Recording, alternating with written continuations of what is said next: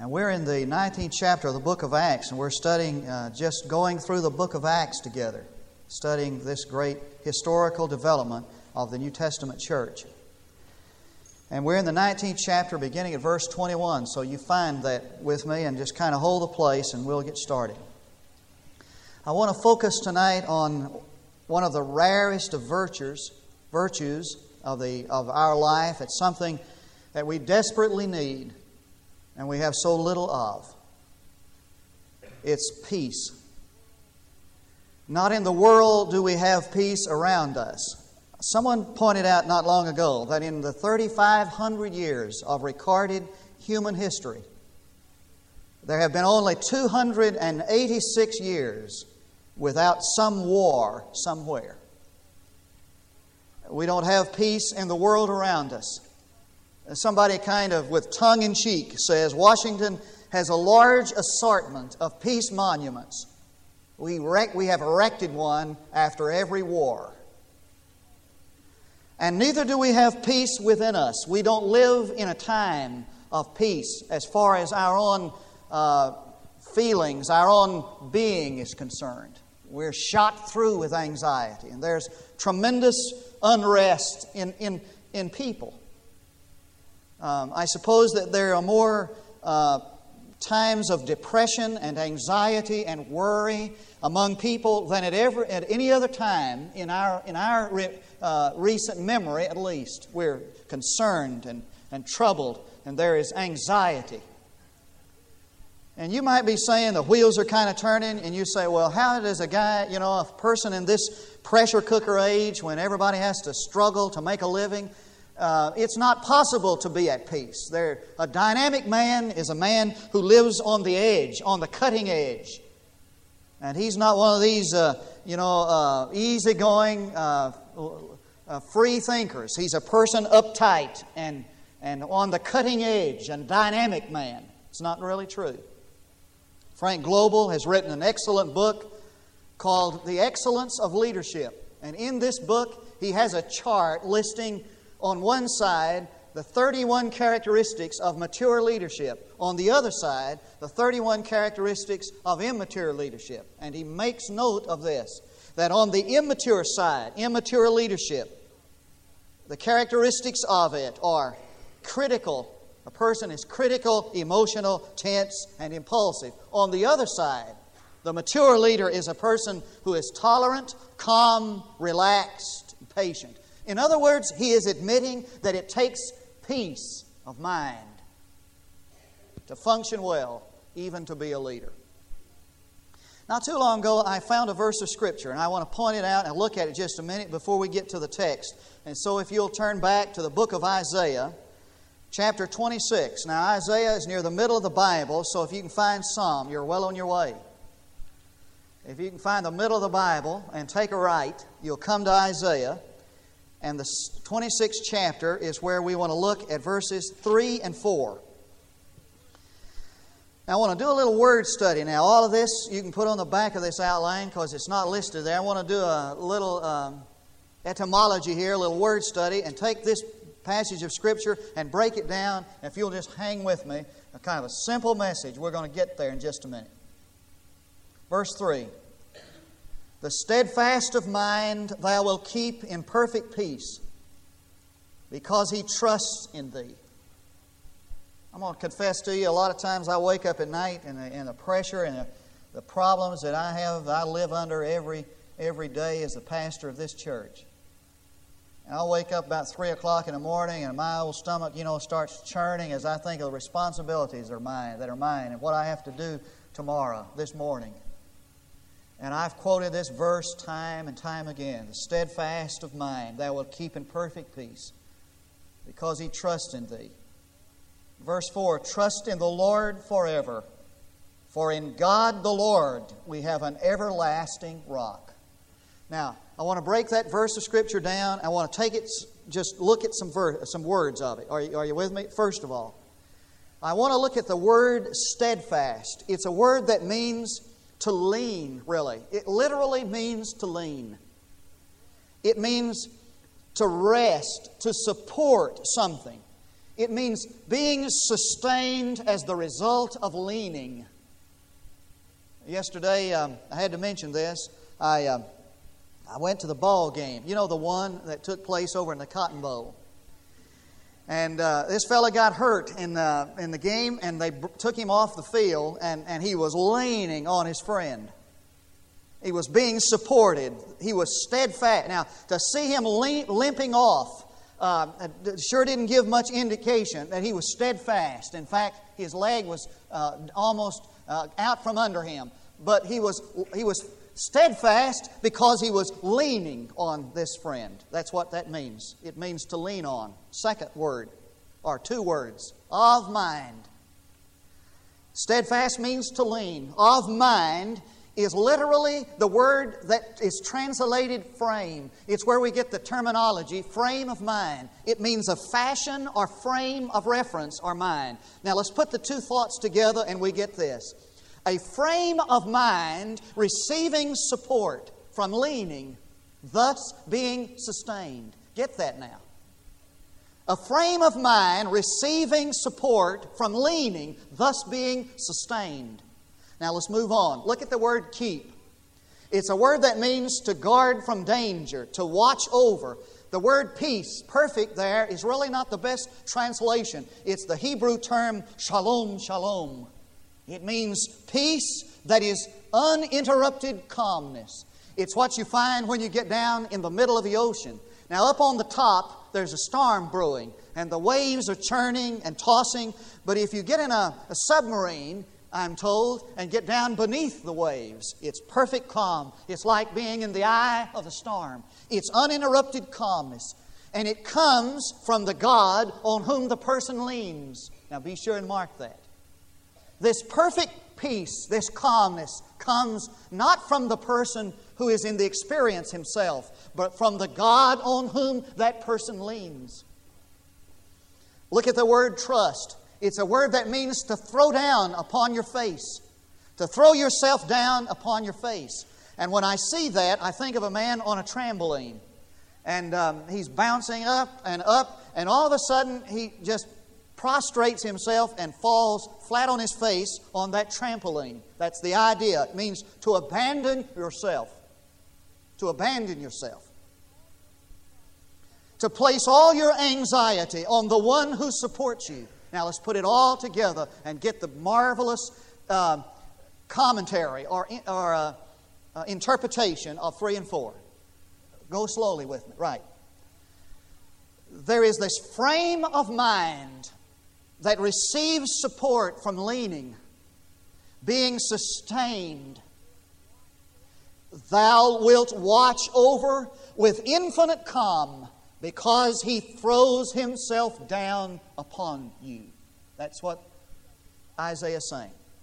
He has this marvelous frame of mind because he receives support, being sustained.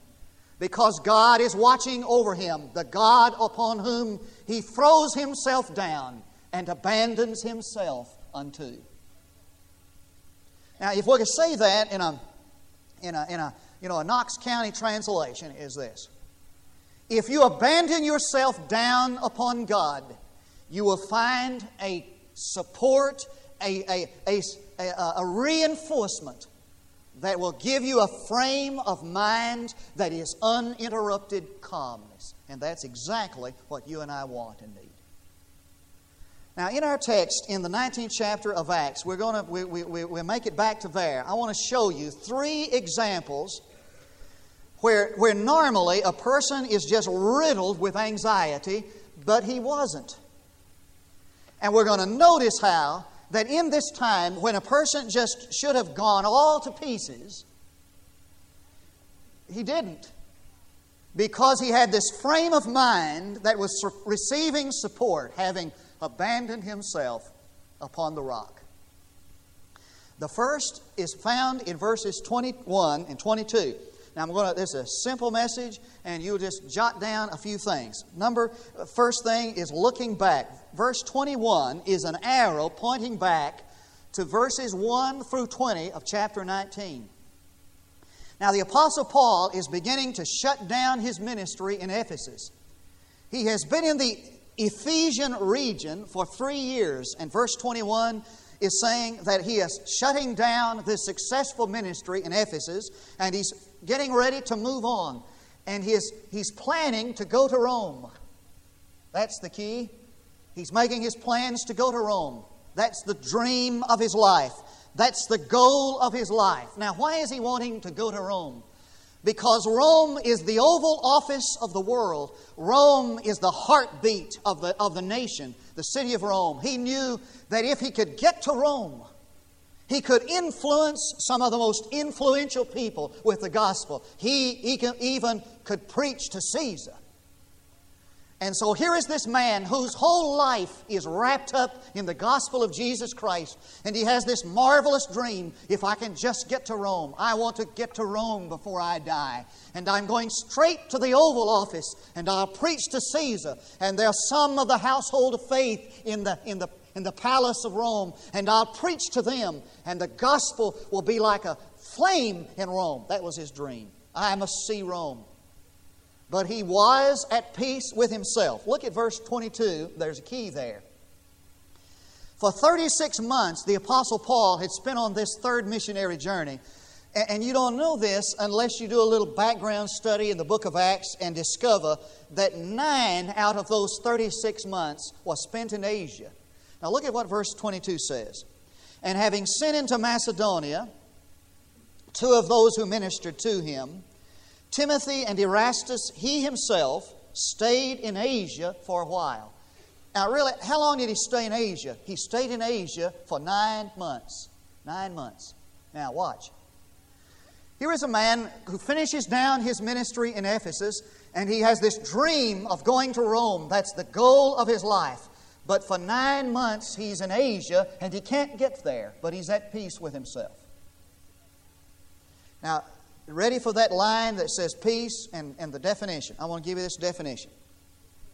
Peace is the ability to remain faithful in spite of the panic of the unfulfilled dreams of your life.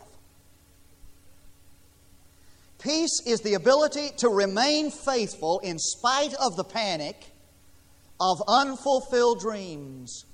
You ever been there? You've had this dream. I thought yesterday when they hauled that guy off, just happened to be wearing orange. And they were carrying him off, and he was limping. All-American center from the University of Texas. And I thought to myself, I wonder if his career is finished. I said to my son sitting beside me, I hope it doesn't ruin his career. Certain pro-candidate, Ruther, the center for the University of Texas. And I can just see that man as he limps off the field, racing through his mind is this panic that all the dreams of his life, all the sweat and blood of his life that has gone into this athletic career, all down the drain in one play. Have you ever been there? You've had this marvelous dream and all these plans, and they're just unraveling. Peace is the ability to stay calm in the panic of unfulfilled dreams. Now, how do you do that? Well, the clue to the answer of how to do that is in that 26th chapter of the book of Isaiah. You do it by abandoning your life upon God. For when you lean upon the rock that supports you, He begins to open up doors to new dreams. And you've been there too. Now, you might say that after that, everything is going to calm down and everything is going to be all right. Not so. Look at verse 23. It begins with this statement. And if you're watching a kind of a mystery TV show, and all of a sudden that dark, dismal-sounding music starts, you know that something bad's about to happen. Just look at the way verse 23. And about that time, well, that just says that's the violin starting to play, that something bad's about to happen. You've ever noticed that? Just about the time that you got everything all settled with regard to your dreams, about that time something bad happens. And this is what happened. There arose no small disturbance concerning the way. For a certain man named Demetrius, a silversmith, who made silver shrines of Artemis. Now, I mentioned last week that the temple to Diana, another name for that, Artemis, was in the city of Ephesus.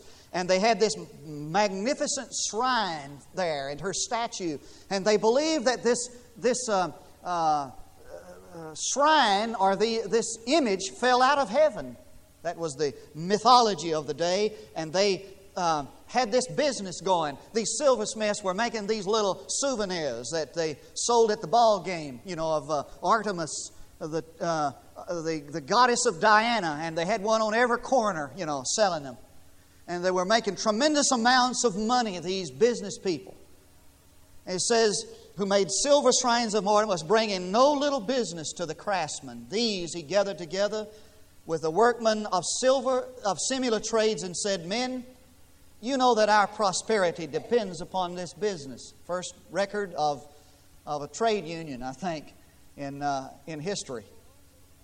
And you see and hear that not only in Ephesus, but in almost all of Asia, this Paul has persuaded and turned away a considerable number of people, saying that gods made with hands are no gods at all. It's a pretty good message. Gods made with hands are no gods at all. Gods you have to erect yourself are no gods at all. Gods you have to create are no gods at all. They have no ears to hear your prayers. They have no hands to minister. They have no heart to feel. Gods you have to conjure up are no gods at all. And not only is there danger that this trade of ours fall into disrepute, but also that the temple of the great goddess of Artemis be regarded as worthless, and that she, whom all of Asia and the world worship, should be dethroned from her magnificence. And when they heard this and were filled with rage, they began crying out, saying, Great is Artemis of Ephesus. And the city was filled with confusion. And they rushed with one accord into the theater. That theater is still there today. It held from 50 to 50,000 people in it. And it just filled with these people, and this mob was gathered there. And they were shouting, Great is the goddess, great is Artemis, and her glory filled the city. Skip down to verse 31.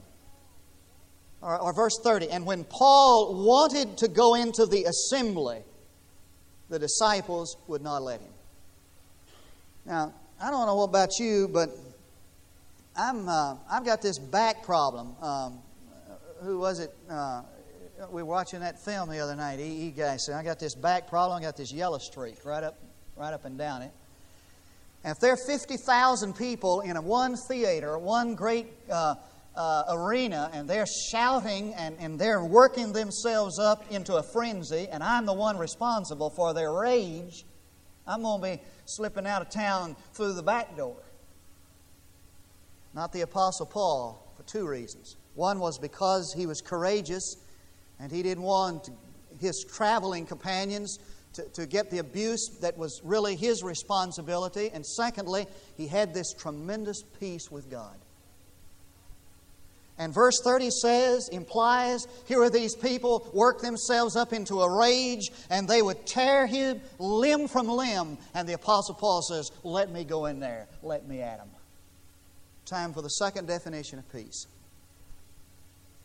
Peace is the ability to stay calm in spite of the panic of unpleasant circumstances.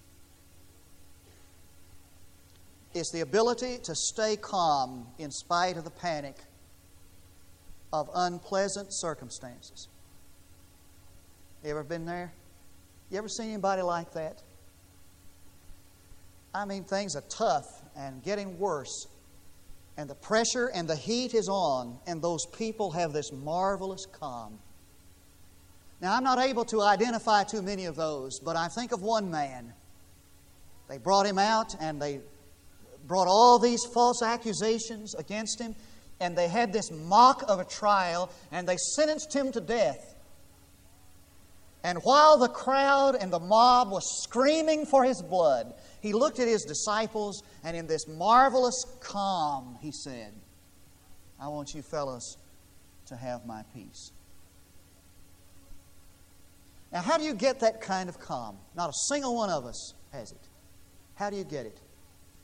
You get it from that frame of mind that comes when you've learned to abandon yourself upon the rock. It's that frame of mind that just comes, that you receive from the one you lean on. It's that support you find when you learn to lean your life upon God. I'm told that when they get ready to blast those astronauts off, into space, that they've got these this equipment, these instruments taped to their pulse, and their pulse rate doesn't change a beat. When they start counting down 5, 4, 3, and that thing starts roaring and fire starts boiling out of it, and they know they're going to be shot into space, not a change in their pulse rate. My pulse would be hitting about 216, about that time. You know why? They have that calm because they've learned just to relax and lean upon all they have experienced. Why can't Christians come to that kind of thing? Number 3. I want you to notice verse 32. Waiting through some uncertain moments. Let's read it right quickly. So then some were shouting one thing and some another, for the assembly was in confusion. And the majority did not know for what cause they'd come together. The guy says, "What are we here for?" He says, "I don't know, keep shouting." They know what they were there for. They were just screaming and hollering. And some of the crowd concluded that it was Alexander, since the Jews had put him forward. And having motioned with his hand, Alexander was intending to make a defense to the assembly. Why are we here, and why all this roar? Why this crowd? Well, Alexander got us here. So Alexander thought, I guess I better get up and take over here. I'm the one thrust in charge. So he got up, got ready to speak. But when they recognized that he was a Jew, and this apostle was a Jew also, a single outcry arose from them all. What this Jew got up? What was he doing up here? We're all Romans. And they shouted for about 2 hours, "Great is Artemis of the Ephesians." Can you imagine that? For 2 solid hours, 50,000 people were shouting, "Hook 'em horns," they were shouting, "Great is the Artemis of Ephesians." And after quieting the multitude, the town clerk said, "Men of Ephesus," look at that, the town clerk. Now, where did this guy come from? The town clerk. Had no authority, no power, no clout, no badge, no prestige. The town clerk. 50,000 people shouting themselves hoarse, ready to have a lynching right there in downtown Ephesus. And the town clerk stands up and he says, quieting the multitude, "Men of Ephesus, what man is there after all who does not know that the city of Ephesians is guardian of the temple of the great Artemis and of the image which fell down from heaven?" He's getting them ready. He says, "Since then these are undeniable facts, you ought to keep calm and do nothing rash. For you've brought these men here who are neither robbers of temples nor blasphemers of our goddess. So then if Demetrius and the craftsmen who are with him have a complaint against any man, the courts are in session and proconsuls are available. Let them bring charges against one another. But if you want anything beyond this, it shall be settled in the lawful assembly." I mean, that's reasonable. The town clerk, 50,000 screaming mob. "For indeed, we are in danger of being accused of a riot." That's no small statement. "In connection with today's affair, since there's really no cause for it. And in this connection, we shall be unable to account for this disorderly gathering." And after saying this, he dismissed the assembly. He'd call them there to begin with. He just said, "Okay, guys, go home. Watch TV. It's over." And they left. Sometimes God takes over and does the most unusual things, the most unexpected things when we are just about to panic. And God calmed these people down in the most unusual fashion with a town clerk. Now I want you to get this. I believe it with all my heart. When you panic, not knowing what tomorrow's going to be like, God is moving town clerks like pawns to get His will done in your life. And He's never without town clerks, and He's never without pawns. I've seen it in my own life. I just knew the thing was going to unravel. It's coming apart. I knew my dreams were just going up in a puff, like old Charlie Brown here. The first frame of the cartoon, he's there building his sandcastles. Second frame of the cartoon, he had a big old sandcastle. Man, it was fantastic. Third frame of the cartoon, one drop of water splat right on his forehead.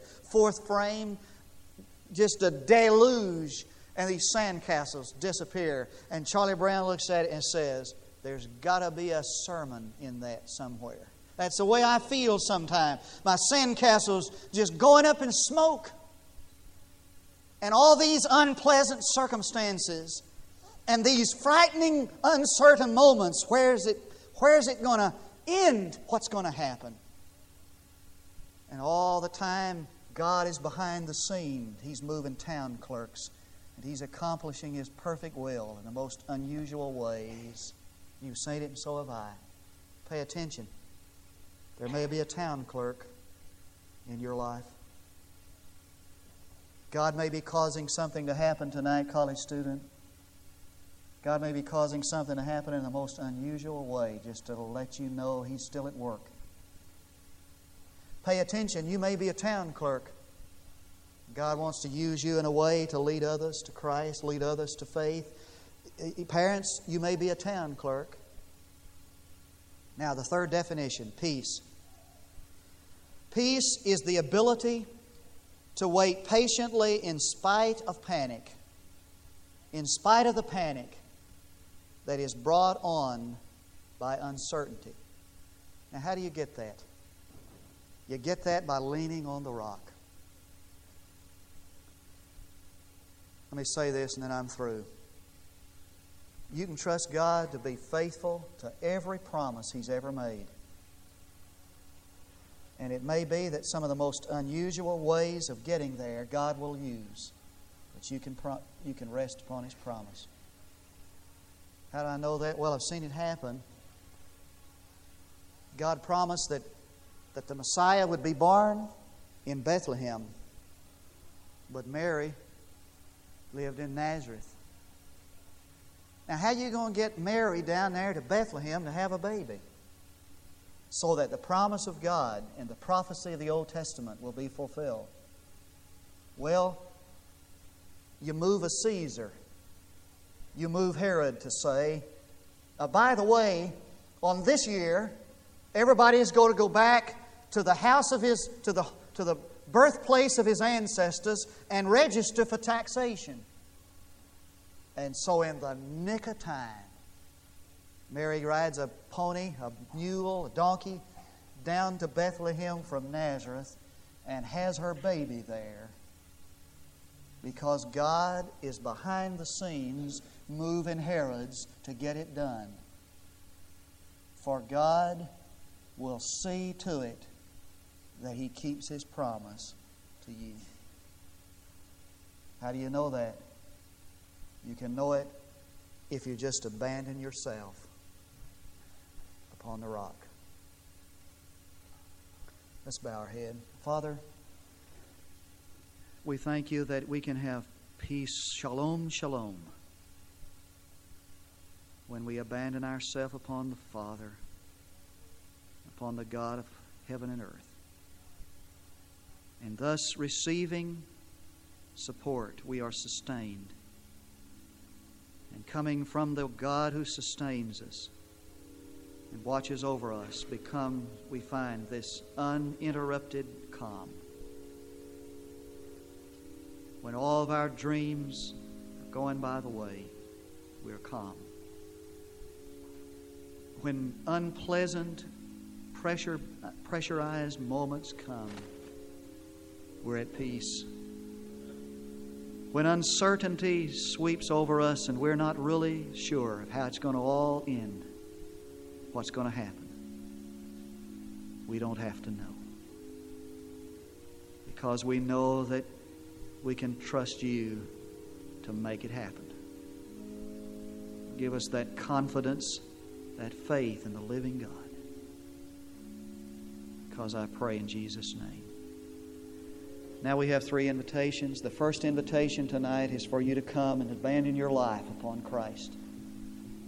Would you like to know how to become a new person? To be saved, forgiven, redeemed, bought, salvaged, made new? Well, the God of the Bible is the God who is revealed in Christ. God of redemption, new life, new birth. And if you come and abandon your life in faith to Christ, to say, I take my hands off my life, I surrender to Jesus Christ, I repent of the life that I have lived, where I have been in control. I've lived like I wanted to live. I've pleased myself in every way. I want to come and give my life to Jesus Christ. I want to follow Him. I want Him to come and live in me and give me newness. You can trust Jesus and Jesus only, not the church, not the preacher, not the good works, just in Jesus, just in Him. He said, no way to the Father but by me. You can be saved. Second invitation is for you to come and place your life in the church. I'm not ashamed to invite college students while they're here to place their life with us, serve God. In fact, we depend on you in so many ways. If God is leading you to come and place your life here where you can grow and mature and experience fellowship, serve God here with us, then come. If not, find where God is leading you and get in there. Third invitation is for you to come tonight. You're just riddled with anxiety and you've walked in unrest. That's a sin. It's a sin to worry. You've been in unrest and lack of peace. Why don't you come and just abandon your life to God? On the rock you throw yourself. Lean on Him. Let's do it right away. You know the easiest time to come? When's the easiest time for me to come? First verse, first word. That's right. We're going to do it. Let's stand. Larry will lead us in a song. You come right on.